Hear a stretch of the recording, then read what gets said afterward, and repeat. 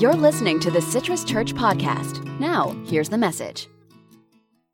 Glad to be worshiping together with you all online, and glad to have you all sharing in the comments. It's good to see you and be with you, and I hope you had a Merry Christmas. And we're in this in-between time where Christmas is over in terms of the holiday as we see it. We could get into a little conversation about the 12 days of Christmas, which is what we're actually in. But we're kind of in this in-between time in the world where it's kind of the world's on break. You know, we had Christmas, we're almost to New Year's. And I always like this time of year because it's a chance to reflect on what was and what could be. And for me, it at least gives me a week where I can begin to think about what is coming up next for me. And one of the things I've been thinking about as I've been reflecting on this is this phrase, all things new. And of course, it comes from Scripture. It was the title for our sermon for today.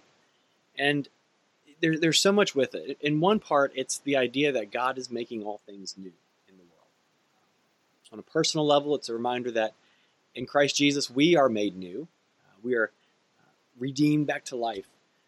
But it's also a reminder that in the world, God is still making all things new, and that the world as we see it is on a trajectory towards the newness that God is making. And so that gives me hope after a year like this year. And the image that I have, I wish I had put it in. I didn't put it in the right spot, and I wish I could put it up on the screen, but perhaps you saw it. It was the image of a stump, and you could tell this stump was dead. There's nothing from it. But in the image, there's a little sprout, like 3 leaves that are just beginning to pop up right from the middle of it. And I resonate so much with that image of a stump and a small plant just beginning to spring forth. You can just see the green over top of the gray. That's the dead stump. Because I think this is my hope and many of our hopes for 2021 is that we will begin to see these reemergences of life. And again, in a personal way, in a societal way, in a world way, in a cultural way, that we will begin to see new life springing up from where we've just felt like it's been a stump. So I really want to begin to just explore this morning how that happens and how that process of new life springing up happens and how all things are made new. And so to do that, what I want to invite us to do this morning is into a thing called the Wesleyan Covenant Renewal Service. Like the what? The Wesleyan Covenant Renewal Service. Let me give you some background on it. This is something that John Wesley, the founder of Methodism, put together. He started it back in 1775. And he first introduced this covenant renewal service and the idea of it back then. And basically the purpose of it, for all that fancy title, was it was an annual time of self-examination, of reflection, a time of rededicating ourselves and renewing our commitment to God. And so he would gather all the Methodist societies. These were all the kind of bands and groups of Methodists back in the 1700s together and into the 1800s. And on this Sunday closest to the new year, they would gather together for this time of recommitting themselves to the Lord and to the work that God had called them to do. And this wasn't just for people maybe like me as a pastor or Jared as our worship leader. It's not just for people who are working in the church. It was a service for everybody. For us to recommit to God in our daily lives, our personal lives, to think back about what has been, to think about what will be. And I think it's still really important for something like this. Maybe you are someone who makes resolutions, and that's great. I am one who loves resolutions. To me, any chance to start fresh is a great opportunity. I also know some people are thinking like, it's not going to stick. I'm either going to do it or not, so some people don't make them. What I'm inviting us to this morning is something a little bit deeper than a resolution. It's a recommitment between the covenant between God and us. That's what I want to look at this morning, is that idea. It's a reminder to us to put first our relationship with God through Jesus. And to do that, I want to look at a particular passage. It's one that I love so much, and it comes from John 15, 1 through 8. Now this is Jesus speaking, and Jesus says, I am the true vine, and my Father is the vineyard keeper. He removes any branches that don't produce fruit, and he trims away any branch that produces fruit, so that it will produce even more fruit. You are already trimmed because of the word I have spoken to you. Remain in me, and I will remain in you. A branch cannot produce fruit by itself, but it must remain in the vine.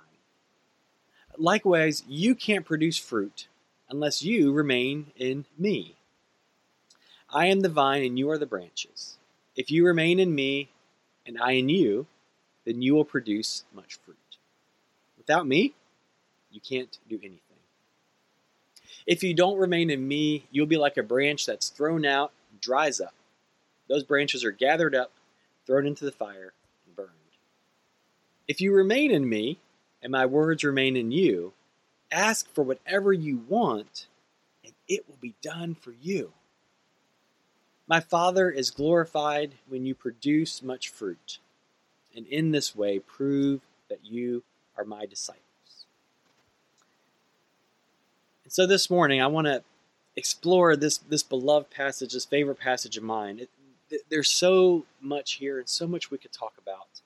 But I really want to just explore this vine and the branches metaphor. And maybe you caught the repetition. One thing that you can do as you're reading your Bible and as you're studying Scripture, if you want to kind of get a handle on what's happening, look for words that are repeating. If you see a word or phrase pop up a couple of times in the same passage, it means it's important. And for example, in this passage, the word remain, or as we saw, the phrase kind of opens up to that phrase, remain in me. That shows up 11 times in this passage. The call to produce fruit shows up 7 times. So in 8 verses, if we've got 11 remains and 7 produce fruits, that's important. Like, we can pay attention to that. And of course, the metaphor here is that Jesus is the vine, right? And we are the branches. And I want you to imagine really just kind of a plant. And so what they would have probably seen, and perhaps as they were walking along the path or as they were going through somewhere, perhaps the place they were, it's more than likely that Jesus kind of just with maybe a hand motion kind of pointed over and said, just like that plant over there, and used that visual metaphor to teach the disciples. And so most likely they would have seen a grapevine. So the vine is the central piece, and perhaps you've seen these at a farm, or maybe you've seen them on a California wine tour. But the central vine grows up from the ground, and usually the vines are actually kind of wrapped around, the branches are wrapped around wires or strings to help keep the grapes up off the ground. And that's really the metaphor here. It's pretty basic, but it's so deep that Jesus is God's true vine. So that central source point is Jesus.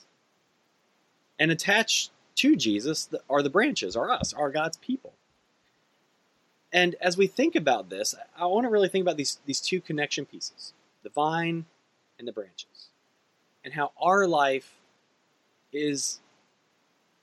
happens because we remain in Jesus. And quite simply, if you cut the branch from the vine, right, the branch dies because it can't get water and food and those kind of things. And so the essence here is that we must remain in Jesus, remain connected as our source of life. And maybe that sounds basic. Maybe that sounds like Christianity 101, but to me, as we end a year and begin a year, it's the right time for us to pause and really come back to those basic elements of our faith and say, to what extent am I remaining in Jesus? Where have I perhaps disconnected? Or in what ways is God calling me to grow and produce fruit in the new year? And just reflecting on those questions can invite us into a really deep space of understanding what God wants to do in the year ahead. So when we think about this word covenant, remember I talked about the Wesleyan covenant renewal prayer. We're going to pray that prayer together in a little bit, but I wanted to give you a basic understanding of it. And it mentions this word covenant. We don't have covenants as much now as they used to. But we know of the covenant of marriage, where 2 people covenant their lives to one another, and it's a serious commitment. We have perhaps covenants for our HOA or for our community neighborhood associations. We could maybe substitute the word contract, but contract takes away some of the relational aspect of a covenant, because a covenant was really made between 2 people, or between 2 groups of people. And it was about the rules, but it was mostly about how they shared life together. And in the covenant, we see that there's two sides. So on one side, on God's side, we have the one who promises to give us new life in Jesus. So in a covenant, each side makes promises to one another. And on God's side, the promise is to give us new life through Jesus. Jesus is the author and the perfecter of our faith. And every day, whether we're aware of it or not, God proves God's goodness and grace to us and shows us that the promises of God can be trusted and that they stand firm and that they endure from generation to generation. So on one side of the covenant, you have God and God's promises and commitments to humanity and to us. Now, a covenant takes two people, and so on the other side of the covenant, you find us. And I think this is a good reminder because there is the part that God upholds, but there's also a part that we can uphold. And we stand as those who promise, so our promise is to no longer live life for ourselves, but instead to only live for Jesus Christ because Jesus has loved us and given his life for us. Now there's more depth to it, but you can see the different promises. On God's side, I think over here, on God's side, the promise to send us new life in Jesus, and on our side, to dedicate our lives wholly and fully to God as we understand it and as that unfolds. So I think about that. In some years, those promises are more fruitful than others, right? Some years we can clearly say, I've seen God's promise and God's deliverance and God's compassion, God's goodness. And it makes it really easy for us to uphold our side of the promise, doesn't it? Some years are fruitful, to put it in the language that Jesus uses in the book of John. And some years don't feel quite as fruitful. Some are 2020s. I would say in the metaphor of the passage that Jesus gives, that this has been for many of us a year of pruning. A year of pruning. A time when we have felt cut back. I'm not necessarily saying that God is the one who did this. I'm certainly not saying that God is the one who did this pandemic or caused a disease or any of the hundreds of thousands of deaths and cases that we've seen. But I certainly think that this has been for a year of pruning for us, where things have been trimmed away. Obviously, the natural things that come to mind are we've been trimmed away from face-to-face relationships. We've been trimmed away from seeing each other's faces. We've been trimmed away from the usual gatherings. I mean, I could go on, but you know that stuff as well as I do. Pruning is not always a bad thing. I would dare say that there have been things that we've experienced in this year, a lot of it bad, hard, and challenging. But there have also been ways where we have been pruned back, where we can say that has been helpful to us, right? And I think, for example, when I think about that, that we have been kind of forced to focus more on those who are directly around us. We have been forced to really think about the relationships we have and how to cultivate those. Some of the ways that we have done things in the past have been pruned back, and we have found that perhaps new ways of working or living or socializing can still have a lot of life. I'm not saying pruning is any fun, but I'm saying that there's some good things that can come from it. But I would also say that this has been a year where we have still seen fruit. Fruit. And I would define fruit as simply the good things of God. I have seen God, and I'm sure you have too, in ways that have been surprising. I have seen people in our church, many of you, who have grown in your trust of God because you had to, right? Because of a loss of a job. But you have seen God provide for you and through friends and family, and you've seen God meet you in some really desperate and dark places, perhaps the loss of a loved one. And while that is not necessarily good in the way we want, I would still call that fruit, because fruit is seeing God at work in our lives, in the good and in the bad. So I've seen where we have had a deeper faith in God, a deeper trust, and a deeper reliance on God's provision. Because for many of us who live here in the West, this is probably some of the first times in our lives where we have really come to the end of what we can provide for ourselves, our family, our friends, or our community. I mean, I've come to the point too where there's nothing else I can do, right? If God doesn't provide or come through, that's pretty much it. So I want us to remember that God producing fruit in us manifests itself in the good things that we can see, but some of the most profound fruit can be found in some of the hardest and the darkest times. And God doesn't produce the dark times. God doesn't produce the dry stumps in our life. God produces that green shoot of new life that comes up through it. And so if 2020 has been a year of pruning for us, this is an invitation for us to remember that in the life of a plant, pruning can be a helpful thing. When plants and vines ramble and go long distances, they get further away from the central vine, and it makes it harder to get water and nutrients. And so when you prune a tree or a bush or a fruit or vegetable plant, you're bringing it in so it can have a stronger growth. Now, I know that we are all hoping that 2021 is going to produce a lot of better things. But what we can't do is just decide as followers of Jesus that 2021 is going to be better. We can have our hope and that kind of thing. But I think that what I'm trying to say is we can't control our external things, but we can control the internal things. And so whatever happens in the next year, what I know that we can control is the extent to which we choose to remain in Jesus. That's the invitation that we have.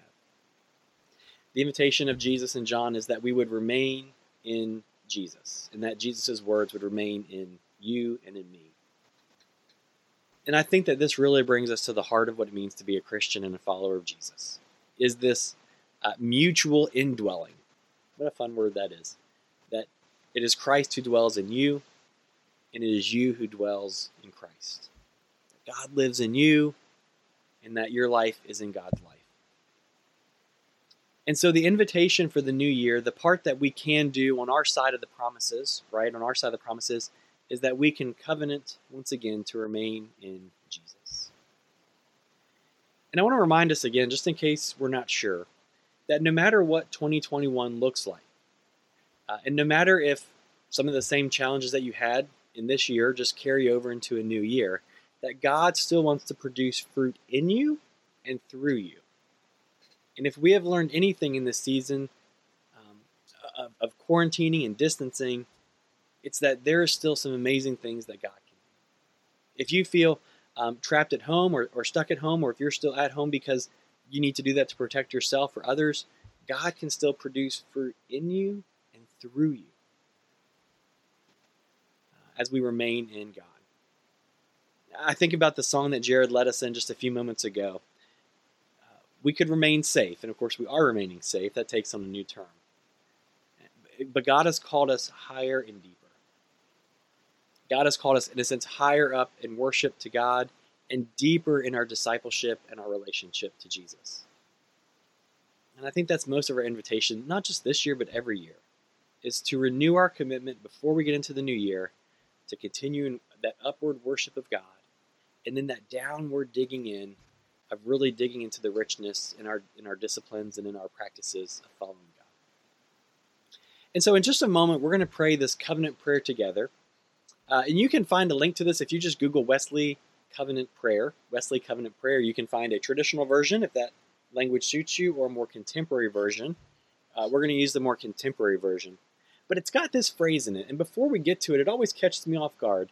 But I think it really speaks to this idea of fruit and pruning and remaining close to God. It reminds us in the prayer that Jesus has many services or jobs or tasks to be done. And it says that some of those are easy and honorable, and some of those are difficult and disgraceful. Some of the things that Jesus will call you and I to they line up with our desires, they line up with our interest and our passions. But some of the things God calls us to, they go the opposite way. They're contrary to both. It's not what we desire to do. It's not what we're interested in doing. It's not what we're passionate about doing. It says that in some we can please both Christ and ourselves, but then there are other works where we cannot please Christ except by denying ourselves. And I think this cuts to the core of what it means to be a follower of Jesus. That there are things that God has called us to do that are wonderful and exciting, and we are just as excited as God is about this mission or task, or about this person He's called us to share the good news with.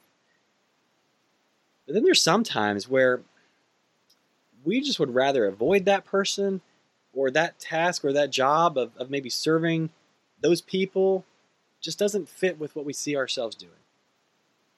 There's sometimes that in a relationship with Jesus, it can not only honor Christ, but it can fill us up. But then there's other times where honoring Christ means denying ourselves. And so perhaps if you're looking for a way to renew your commitment into the new year, I would invite you to take this prayer that we're going to pray in that's a lot of prayers. This prayer that we're going to pray in a moment, and maybe work that into your devotional time. Begin your day with it. Maybe end your day with it. Print it out. Put it on a pocket-sized card. Put it in your pocket. Take a picture of it for your phone, and allow this prayer to draw you closer to the vine and to the source. Because my hope and my prayer and my trust is that the closer we remain to our source, the more we will begin to see all things made new in us, no matter what is happening in the world around us. And that's what I really need in 2021. My guess is that that's what you are looking for also. Some fresh growth right in the center, right in our heart. So I want to invite us to pray together. If you have a prayer request, love for you to share that in the comments. If it's more private, share it in Messenger to us.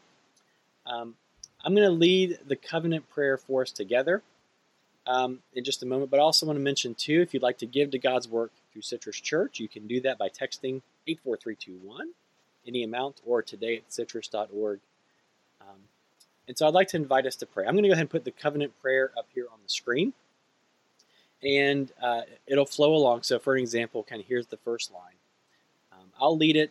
I'd love for you to join your voice and to try it out. There's a phrase that says, let's just try it on together. And we'll try it on. I'll come back later on Facebook after the service, and I'll post it up there so you can print, download, or use it in that way. But let's pray together this morning. I am no longer my own, but yours. Put me to what you will. Place me with whom you will. Put me to doing, and put me to suffering. Let me be put to work for you or set aside for you. Praised for you or criticized for you. Let me be full. Let me be empty. Let me have all things or let me have nothing. I freely and fully surrender all things to your glory and service. And now, O wonderful and holy God, Creator, Redeemer, and Sustainer, you are mine and I am yours. So be it. And the covenant which I have made on earth, let it also be made in heaven. Amen. Thanks for listening. Make sure to visit our website, citruschurch.org. If you found refreshments in this message, share it with a friend. And hey, God loves you.